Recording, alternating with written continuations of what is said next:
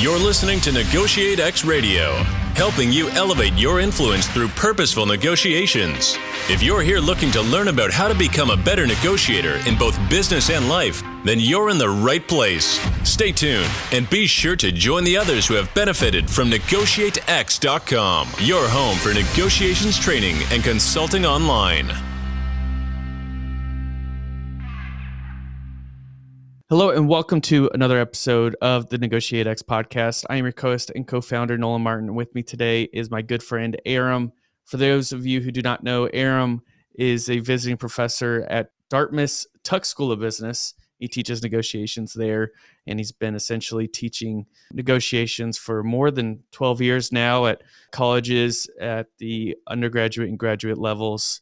Phenomenal person, phenomenal individual, and always the star of the show, from what everyone tells me, Aram, here on the Negotiators podcast. Yeah, so now our friends who are listening, Nolan, know that you're just kind of making stuff up, make it sound good. But that's very kind to you. And folks who are listening, I'll just say that we've been blessed, Nolan and I both, with so many great colleagues and friends who've impacted how we approach negotiation over the years. So thanks again to our friends at Advantage Partners who allow us to do this, and to others who just, have invested in us. So I'm very appreciative and hope that some of the things we share through these podcasts are helpful to you.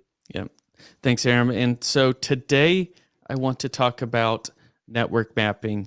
And, this was a real aha moment when I was teaching a military organization on how to better understand influence and how to, find people who may support your negotiation, your view, your desired outcome, and kind of figure out all the people that are in between, all the way to the ones who are adamantly against it. And so I want to kind of talk through not only network mapping, why do we do it, how do we do it, and then talk about how we can best use this approach to really help us in the negotiation process. How does all of that sound, Aram? Yeah, it sounds great. The why is always interesting, on why you spend time doing this. And folks, this is one of the things it's hard to maybe talk about this. It's much easier to sit down and do. We'll get to the do in a moment. I'll ask Nolan about how they ran the do during the program he ran, which can be really helpful.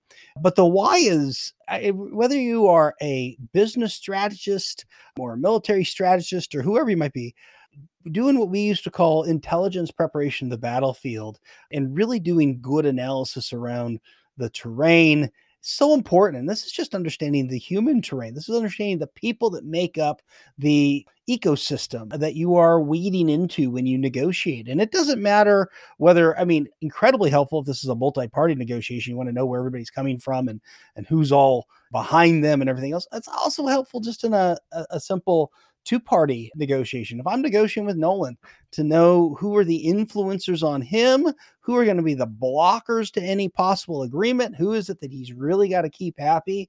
If I understand that stuff, it's going to make it a lot easier when Nolan and I kind of go to sit down. Nolan, what did I miss on kind of the why we do this? I think it's important for people to understand why we spend time. Yeah, I think it's important to understand that this is a complex part of the negotiation that you really need to understand. And once you start to do, it's going to help you be a lot more effective. And just like this, you're not going to know 90% of the answers. And so figuring out where to test those assumptions to figure out, okay, who knows of someone who knows someone, to figure out if that person is for or against the negotiation. So it's definitely a work in progress. It's not going to be a solid answer, but it can help you figure out how to better get the desired end result that you're looking for. So it's very important. That's well said. Yeah. And I think that for folks to remember, as we talk about kind of what it is, this is a snapshot in time. Changes, just like all ecosystems change, but networks change as relationships build. We're going to talk about different types of relationships here and stuff. So it's going to evolve and change. You're going to, you'll update network map or stakeholder map or relationship map, whatever you want to call it there. You're going to change it. And it really helps us. I mean, the why there that Nolan was getting to was helps us make better decisions, right? It helps us make wise decisions that are probably going to be longer lasting. If it was interesting, last time we bought the home that we live in now, If somebody had just been negotiating with me, they would have been missing the point, right? I mean, my wife, my kids were all involved. My place of work was involved. My parents were involved. In fact, I mean, there was so many kind of different influencers. And I really think what was neat was the realtor we worked through, I think really understood that really well, to his credit. That really helps us make better decisions and how we present information to people. Yeah, and I think this is why every single salesman, if I'm with my wife, is always talking to my wife and not necessarily to me, because they know that if they are able to sell my wife, then most likely they were able to convert on that sale, regardless of what my interests were in that negotiation. So I think what's going to be important here is to figure out the different levels for understanding the network mapping. You know, again, this complex scenario, let's figure out how do we break this down to figure out how best to use this tool. Yeah. So there's a few simple steps, right? If you're going to build a network map, a stakeholder map, relationship map, I use all those terms kind of interchangeably. Some folks might not. So a few things. First of all, as I wade into this ecosystem of people, this network of folks, what are my objectives? What am I trying to achieve? Then I need to identify who the key stakeholders are. What organization are they part of? How much power do they hold? Are they for or against perhaps the proposal? And that takes a little work to understand all the people. And sometimes I'm uncovering folks I didn't know existed. Then I'm going to say, I got all these sorts of little people on my map, and I often identify them as circles, bigger circles for more power, smaller circles for less power, using little annotation about, are they for it or against it, plus and minus signs. Do I not know? Maybe are they indifferent, whatever it might be, using different symbols for that. Build the map. And then I say, hey, these folks are connected, right? We don't live in these silos. So these people are connected in some way. What do I know about them? What have they said before? What have people who've met with them before said they said, just based on maybe organizational structure? Or how can I assume that they are connected? We think of connections in terms of, deference. I will do what you say. Influence. I'm influenced by you, but I still kind of make my own vote. Antagonism. What if you're for it, I'm against it, sort of thing. And all three of those relationships exist in any network. And it's a fairly simplistic way of putting it, but it works, right? And we create a diagram now of these people on a sheet of paper, and they're connected through any one of those sorts of relationships. And then once we understand who are the players and how they're connected and where we fall onto the map, we look at those and we say, how do we leverage these connections to develop a plan of action? And how do we wade into it? Who can I talk to? Who could, to get a face-to-face with the key decision maker? Who can go to the key decision maker on their own? Who can I learn from understanding, why the key decision maker may be indifferent or may be opposed at this time?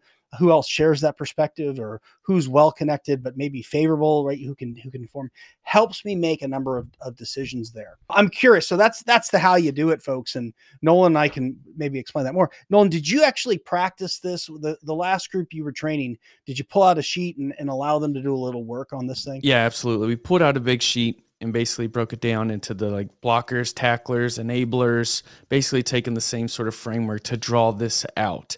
But what we soon started to realize is that there is a way to get to the point of what you need to get to the key decision maker where you could avoid the path of least resistance. You could take the path of least resistance and avoid where you would run into any resistance. So sometimes there's a chance that you can go around the person who is adamantly against whatever you're negotiating and go to someone who just has a different level of access to that key decision maker.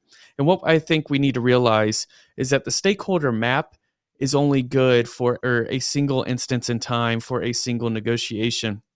If this is continued negotiations against a multiple of different things, then you're basically going to need to take it and refresh it for each different negotiation, because people have different viewpoints on different topics. And so they're not always going to be for or against what you're trying to bring to the negotiation table. So I think it's just important distinction. And what I would add is that refreshing is actually easier than, much easier done than it kind of maybe sounds like. Once you get your initial map made, a lot of things will hold true in terms of nature relationships and stuff. But those relationships can be very specific to the issue.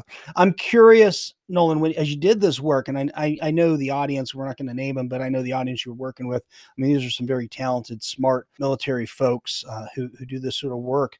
What was their kind of response to the exercise and the practice of this? Did they enjoy it? Yeah, so they all walked away saying that this is the greatest tool, pretty much the best highlight of the 3 or 5 days of training, which I don't know if that's a good or bad thing, because that means that they could have just got this tool, we could have explained it, and they could have been on their way. No, I'm just kidding.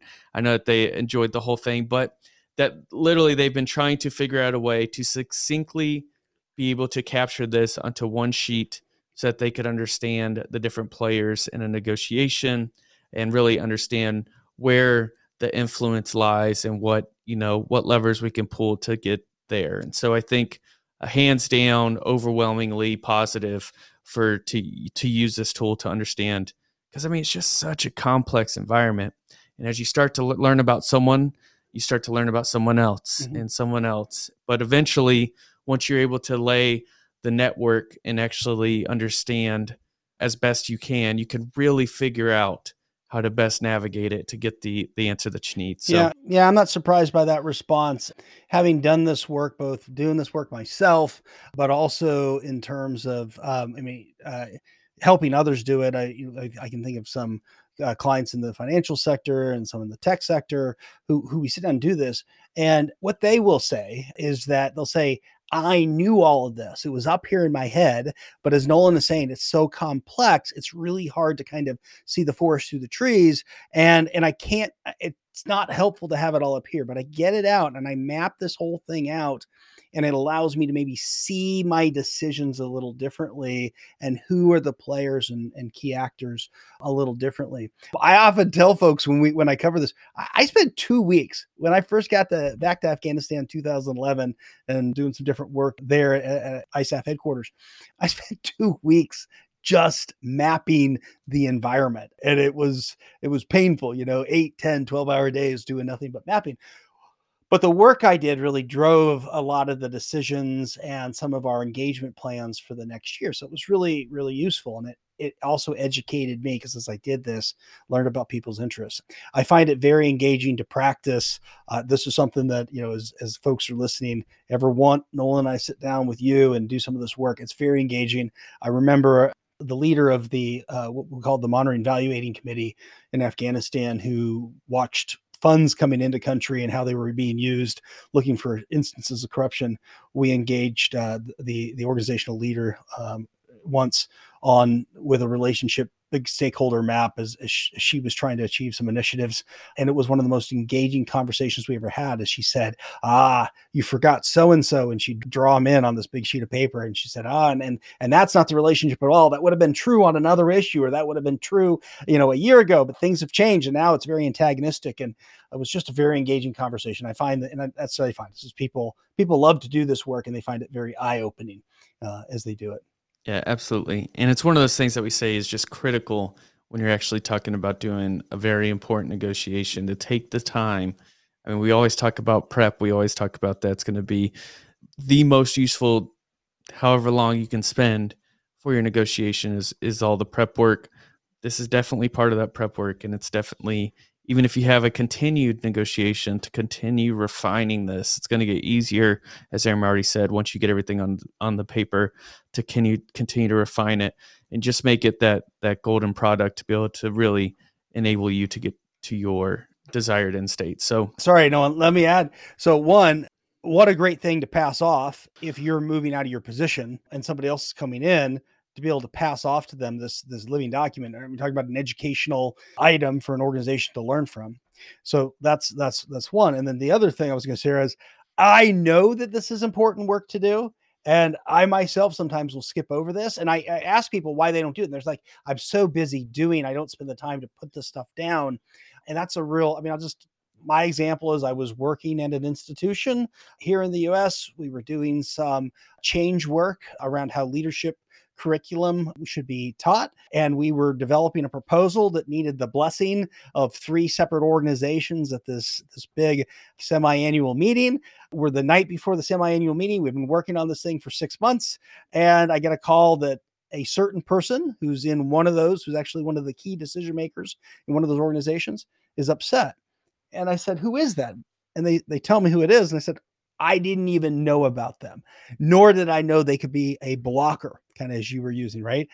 It could have probably been an enabler had I engaged this individual 6 months before, but I didn't do the work. I was lazy. And so here we are now at the 11th hour trying to get something through. And this person is a blocker, really just a blocker because hadn't been informed, not because it, right?